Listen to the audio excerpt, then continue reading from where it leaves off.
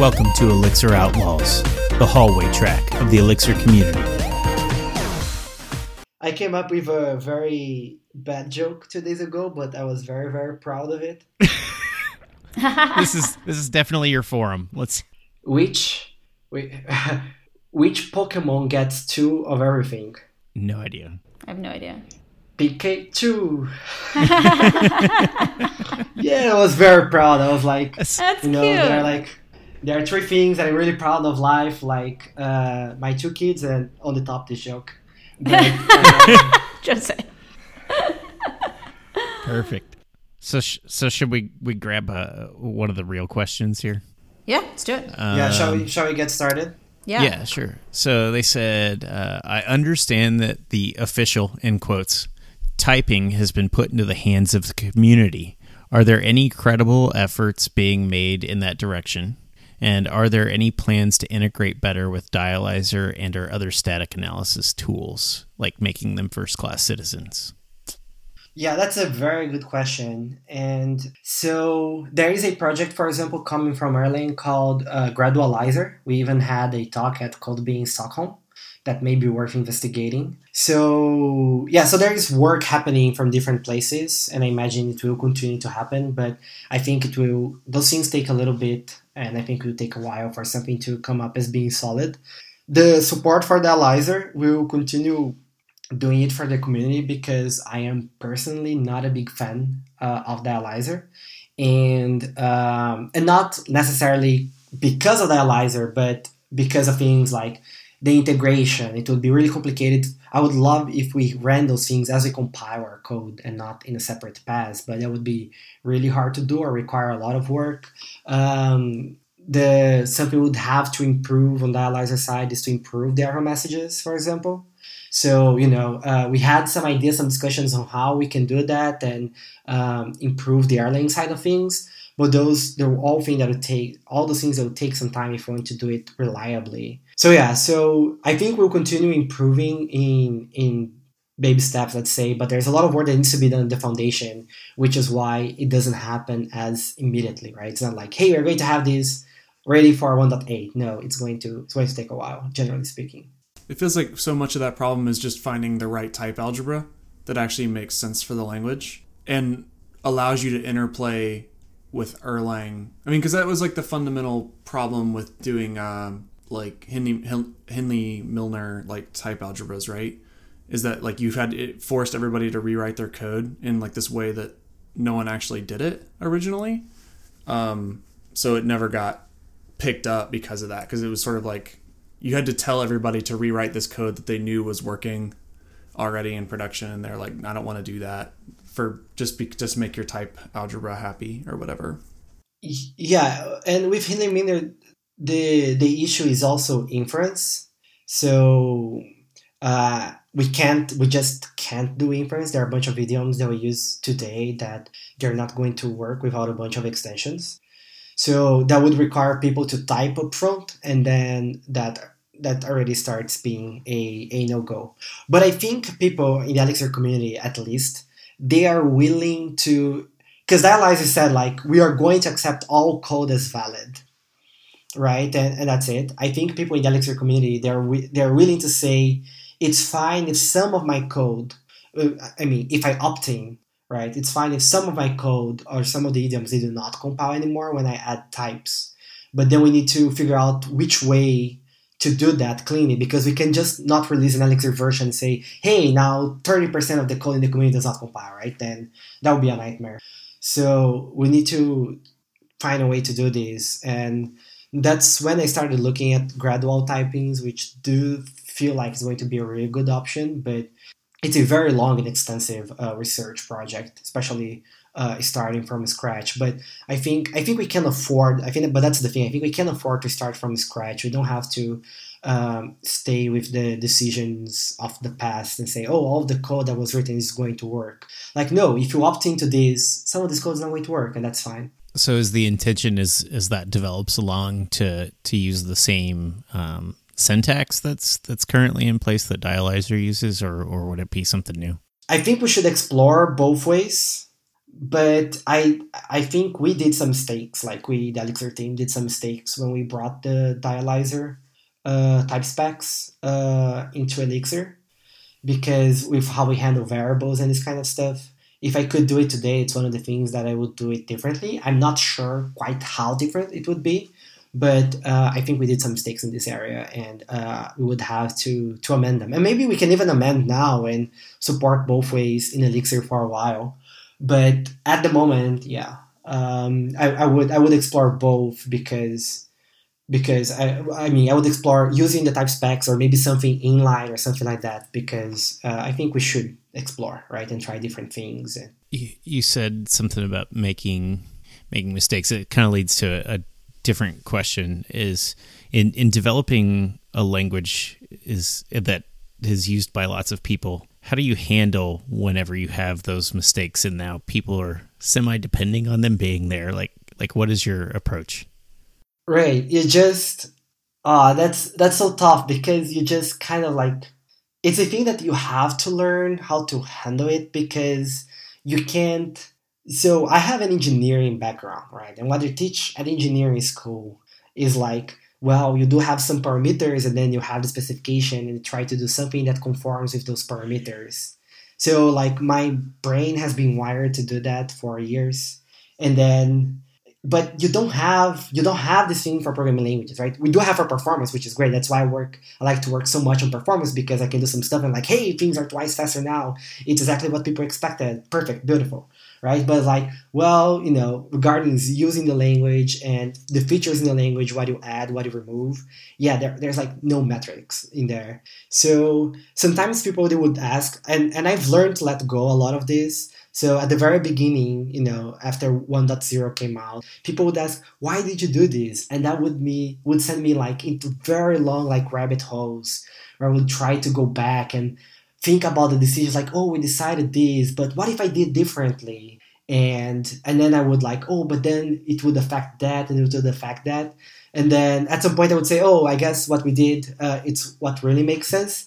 But I would go into these very long trips, and now I'm just like, it is like a lot of the things, it is what it is, right? So, and then sure that we continue improving things, and things that, so one of the things that I talked at the Elixir Conf keynote was exactly about Elixir 2.0. And one of the nice things about Elixir is that because the language was made to be extensible, some of the things that we did wrong, we can actually just fix them now and deprecate it, right? And deprecate the old ways and introduce a new way. So we are kind of like, there are things that were wrong, and we are improving and making them better along the way, right? But things in the very core, then yeah, we wouldn't be able to change them.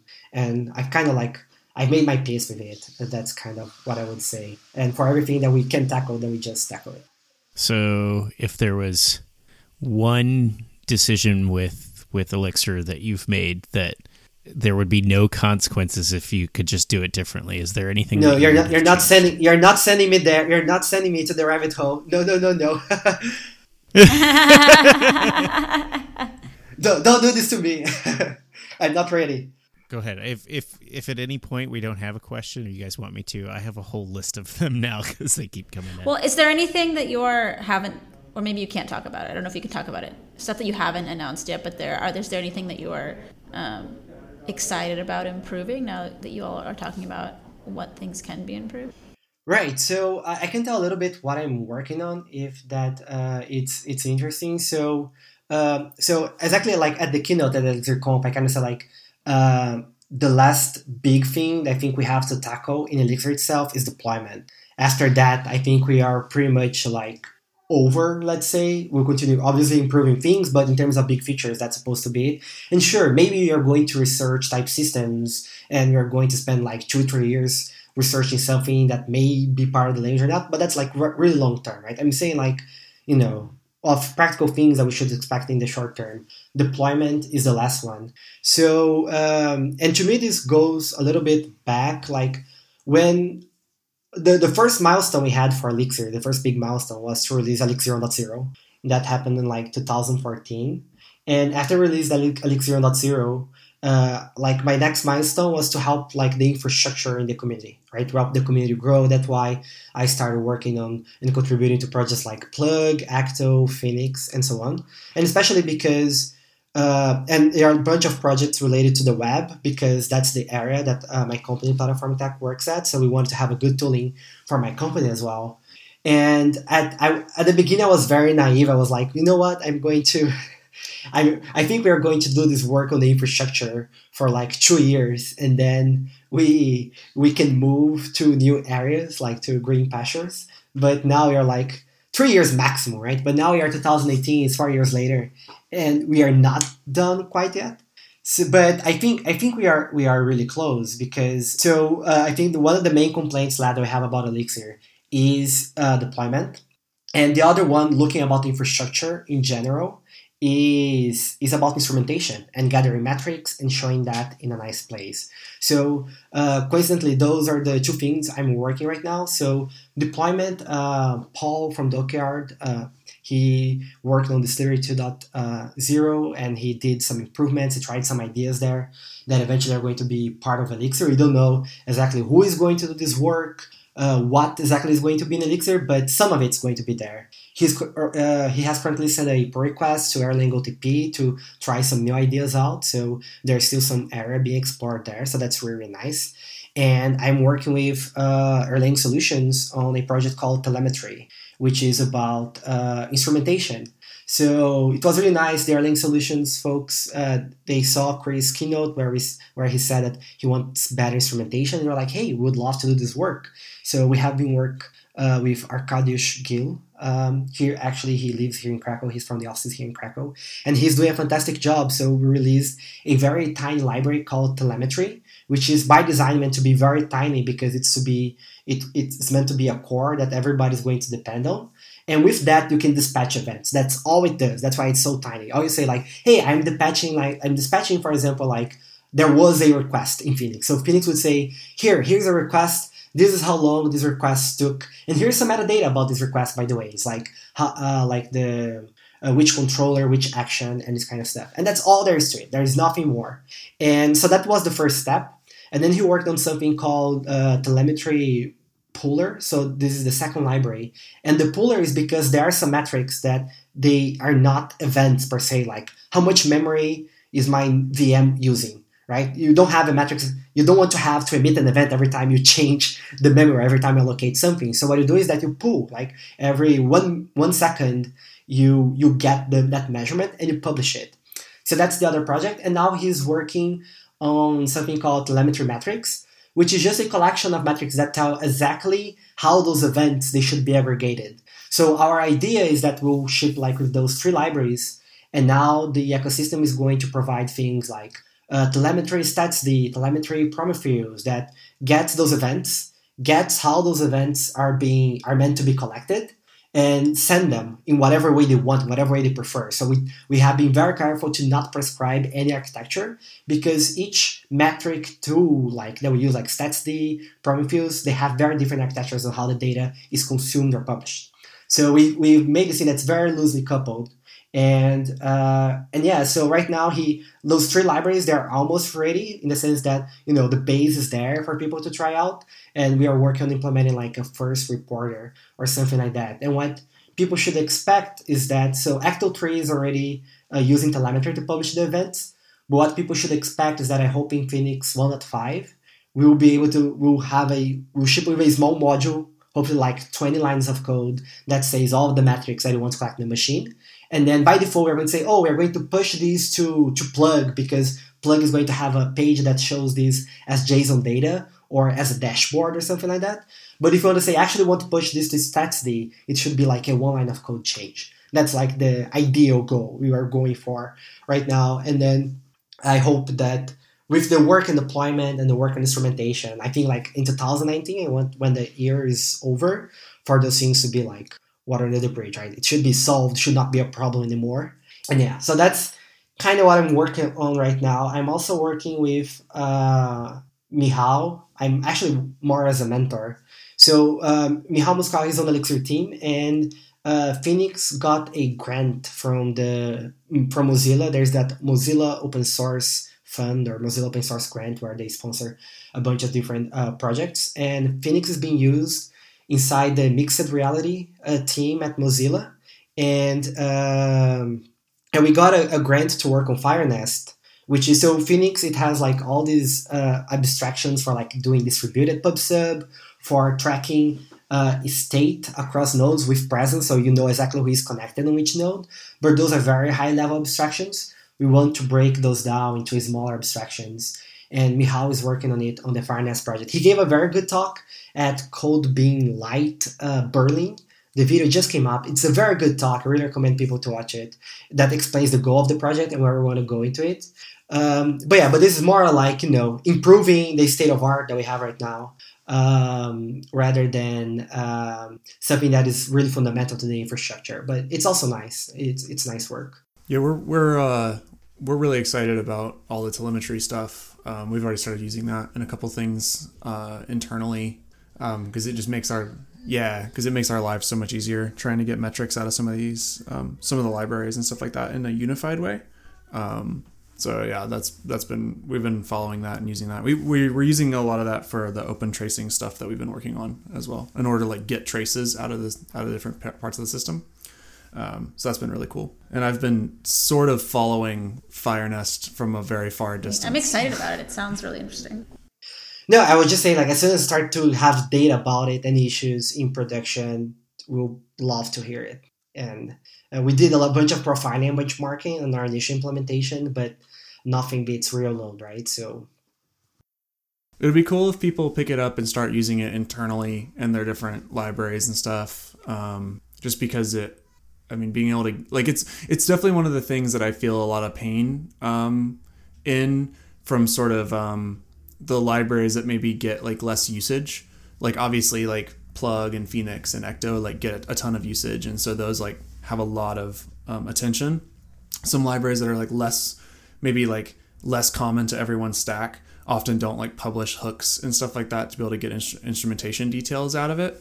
And so I'm hoping that more of the community starts, relying on tools like telemetry and that kind of stuff to have like a unified way to get those metrics from lots of different places. Yeah, definitely. It's a bit too soon, I think. But I think like when we release 1.5 and Phoenix will start officially using it, I think will be good. So for example, right now we are discussing about moving the telemetry core to Erlang and actually implement it in Erlang, because then the Erlang libraries will be able to use it as well.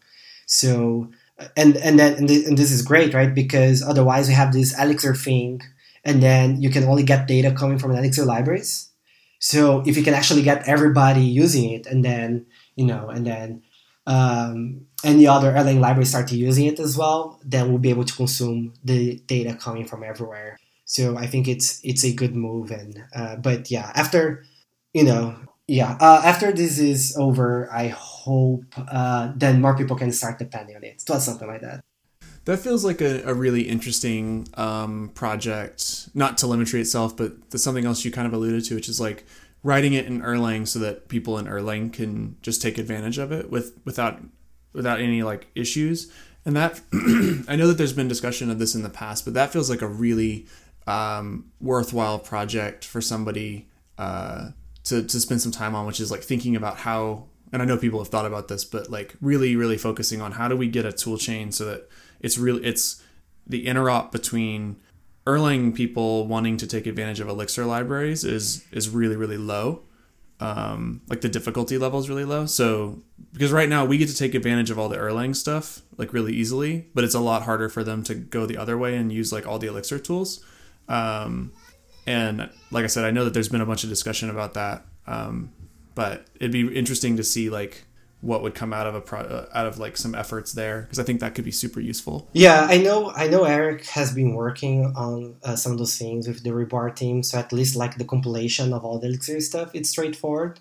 But in this case, we thought like even if we can compile Elixir, if this thing that's supposed to be a very lightweight dependency, if all their Erlang projects, in order to bring it, they need to bring all of Elixir, then it's not a lightweight dependency for the Erlang developers. That's why I decided to go But people, they complain a lot about things like that calling the Elixir modules, the syntax is a bit ugly in Erlang.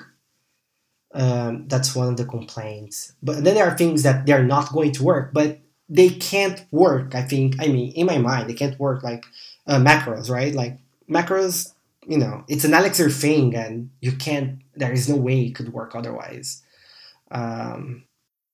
Yeah, and the calling syntax is like, it's fine. I don't know. It's not as nice as just calling like an Erlang module, but it's not that bad. Like I don't think it's that. Yeah, that's my opinion, because I define Erlang macros. So I do like define a macro in Erlang. And so, for example, calling kernel so if you go to the Elixir code base, you have like some code written in Erlang in the compiler. And every time we call kernel, it's like question mark and kernel all in lower case, and that's it. So to me, it's not a big deal, but some people, they still don't like it. So maybe there's just some more documentation around that way might help.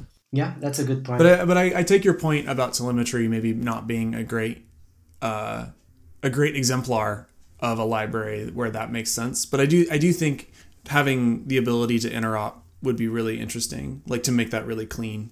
From at least from the perspective of like needing to compile the like Elixir dependencies and having that be pretty straight ahead. I think a good example could be, for example, GenStage, which is a very small library, but it can be very useful because an abstraction that, as far as I know, we don't have in Erlang.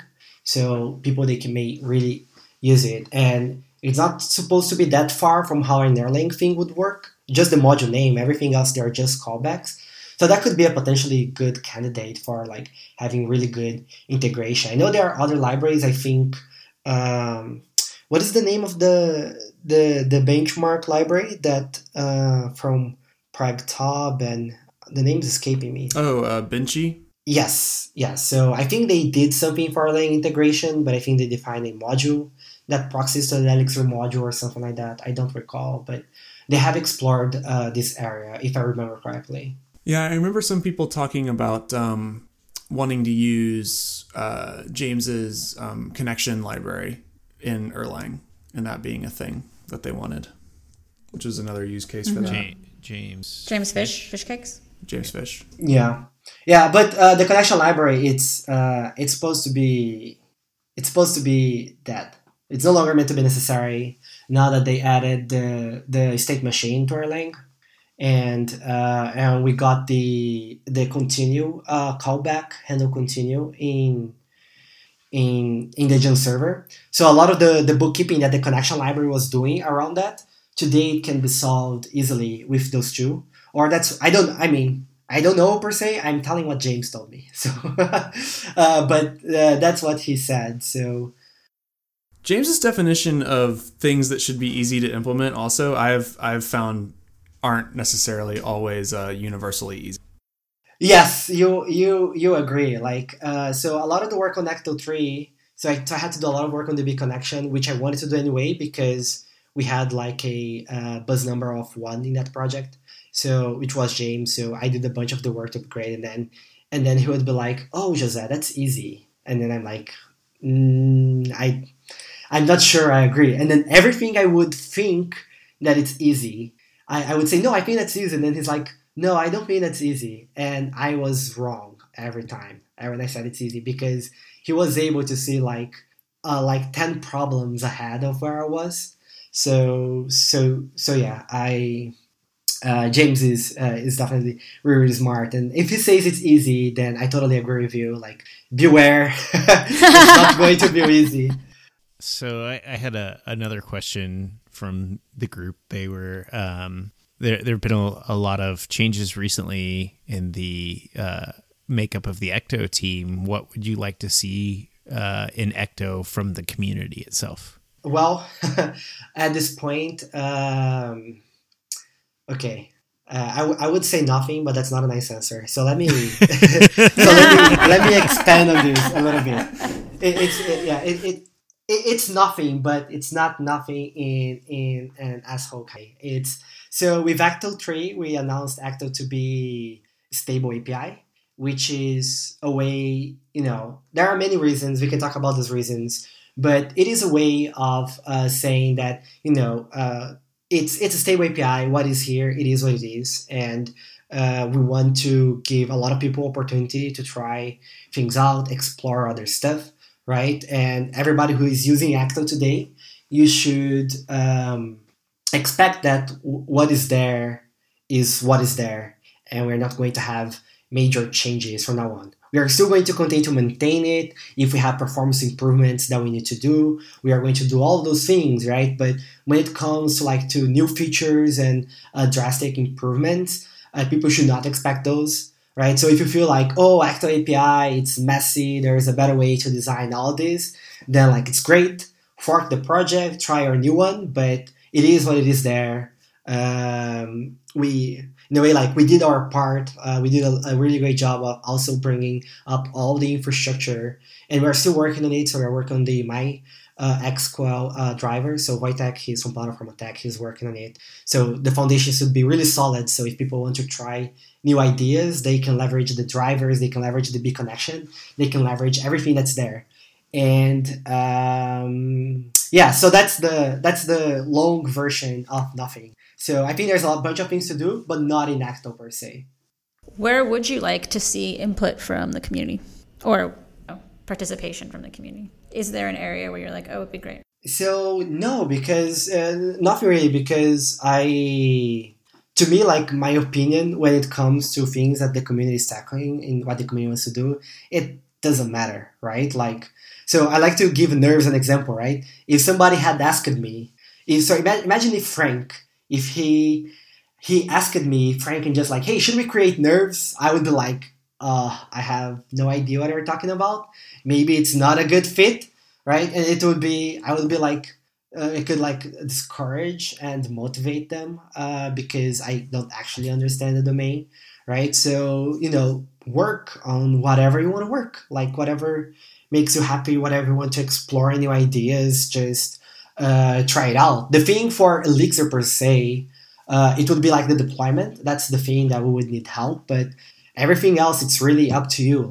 Explore whatever people want to explore and play with and imagine and so on. Do you have more questions, Amos, from the community? I can dig through here. Everybody's talking to each other and answering each other's questions now, so it's getting harder to read them. Are there any other language constructs that you've been mulling over lately? No, I'm looking. So after the keynote at ElixirConf, Jim Freeze, he came to me and he said, "Jose, you are a genius. You just told everybody that you're not going to do anything for 5 years," and everybody clapped. So I'm going with that. So yeah, I'm looking for holidays, but not really. There are some things that. So I said the things I'm working on right now. There are some projects that I'm hoping we're going to announce on the first quarter of next year. So it's actually very interesting because we wrote GenStage and Flow, and we announced this back in 2016. So we said GenStage is how it can process data concurrently and with back pressure. And it's a very low level abstraction, but it works, it's there. And a lot of people are using it. And then we announced Flow, which is the idea where you express how you want to work with the data. And then we would create all the stage, all the whole pipeline for you. This would go for the pipeline. And when we were thinking about Flow, we were thinking a lot about things like Apache Spark. And Flow right now runs concurrently. And then we thought, well, eventually can make this run in a distributed fashion. Okay, so that was our thought at the time. It's just that making it run in distributed fashion is a lot of work. So we never got to do that part. And then what happened is that this year, about May or June, we launched a new service at Platform Attack called Elixir Development Subscription, which is where companies they have an open communication channel with the engineering team at Platform Attack, and then we started to work with a bunch of different companies, and this is something that was already in our mind. And it became really concrete as we started working with all these different companies that a lot of people, they are working with just moving data around. right? It's not necessarily like mathematical processing or data processing at the level of Spark, where you may want to do things like machine learning, this kind of stuff. No, it's just like, hey, I have a bunch of data in Kafka, RabbitMQ, and SQS, and I have to process it and put it in the database, send an email, put it in another queue, all this kind of stuff. So we noticed that people, they were implementing like this pipeline to process this kind of stuff all over again, sometimes like making the same mistakes all over again. So we realized that there's actually a common architecture and a common way we can solve this. And we are working on, we have prototypes working already, but we're working on abstracting all of this. So something today that takes like 300, 400 lines of code because you have to assemble the whole gen stage pipeline. So you can do like batching, rate limiting, confirm, because when you're working with SKS, for example, you don't want to take like things from the queue one by one. That's expensive, and expensive like in all kinds of ways. It's going to cost you more money. It's going to be slower, right? So you do everything in batches. So we have to have this idea of batching, partitioning.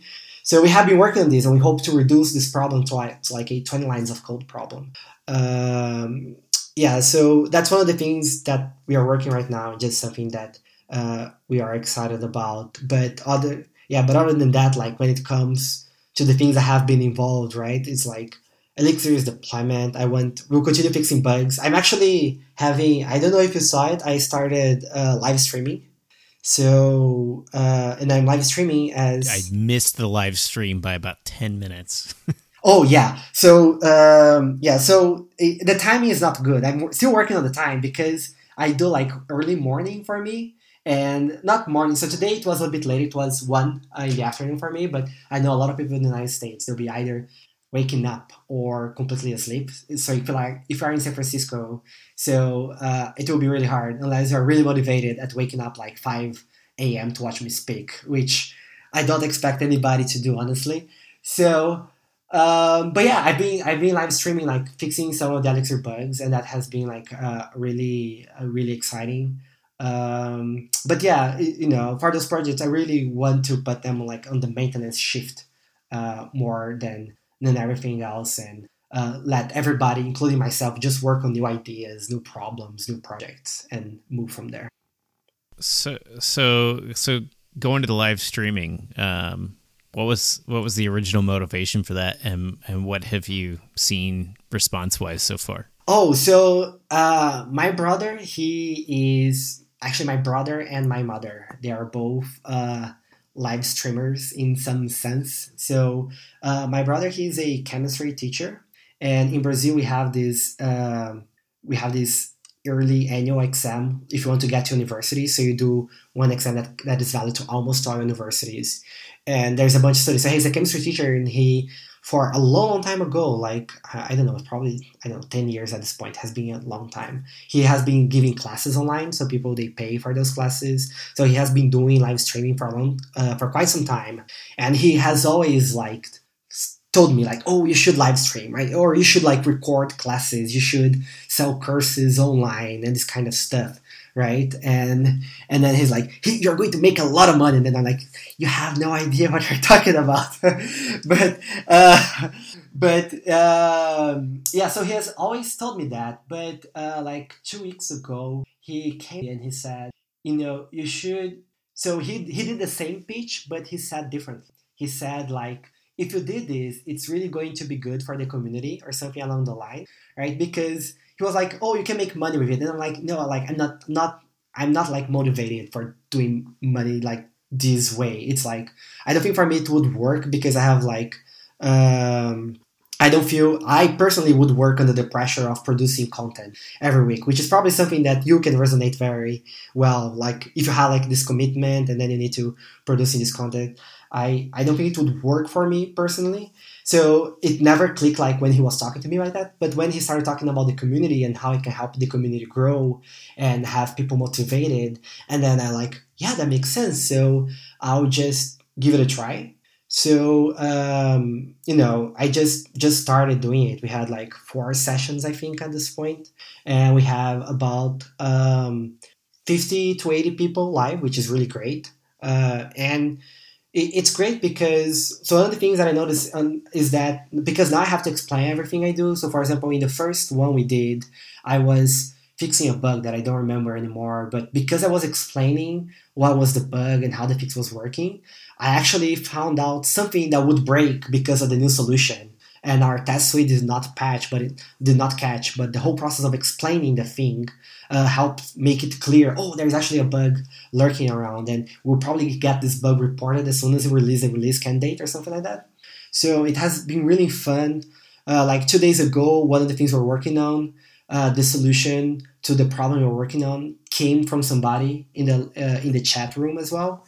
So I think it has been really productive, even productive in general. I don't feel like I'm wasting my time in doing that, or that I would be faster if I was working by myself. So in that sense, it has been great. It's so funny you talk about like not necessarily being super motivated by money and how that can actually like turn against you, because we've literally had that conversation before. Because like we've intentionally made the decision never to like run ads or anything like that. Or take sponsors or anything, because then it would be like an obligation to show up. And not to say that any of us would like not want to get paid necessarily for doing this, but at the same time it would change it into this like obligation that we have to perform for someone else now, and then it would like add all this pressure to it, where now we can just do it and it's fun. And, like maybe it helps with the community in some way, small way or something like that.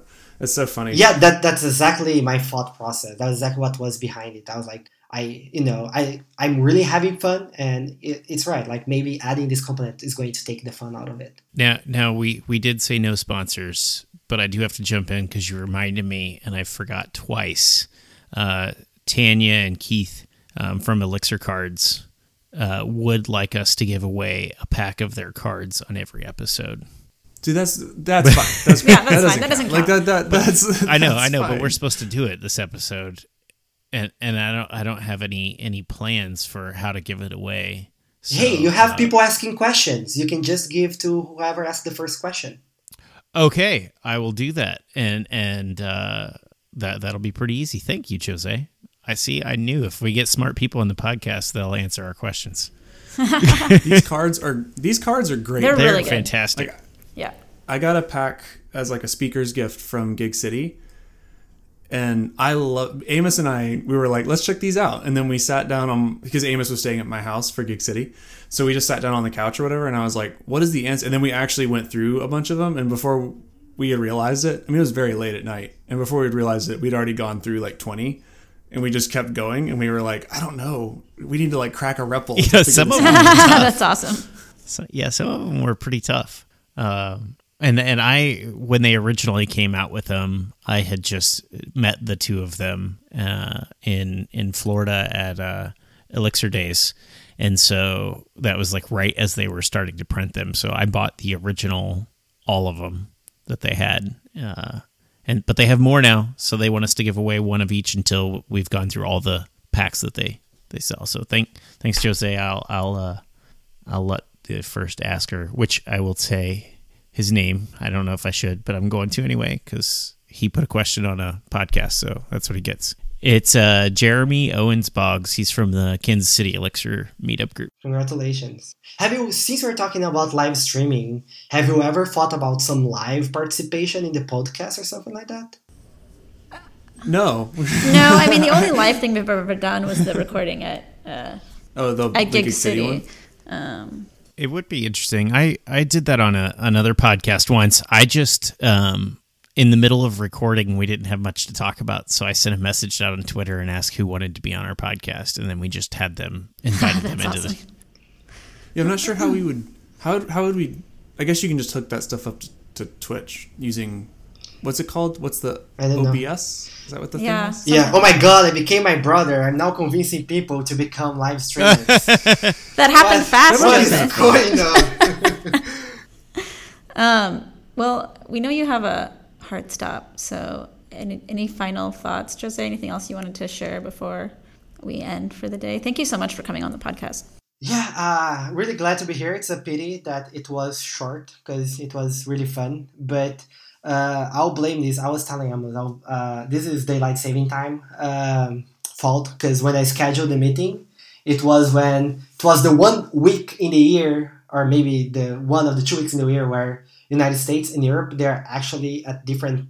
The time between United States and Europe, it changes by an hour, and I scheduled the meeting at that moment, and I scheduled at the wrong time. So, yay, time zone. So, all right, but thanks again. I think my connection was not good today. That's why I stopped the video. But I recorded everything on my side, so hopefully everything is going to be manageable. Beautiful. So have a good day. Thank you. Thank you Jose. so much for coming on and Thanks. joining us. Yeah. Yeah. Bye. Always great to have you. All right. Bye, Jose.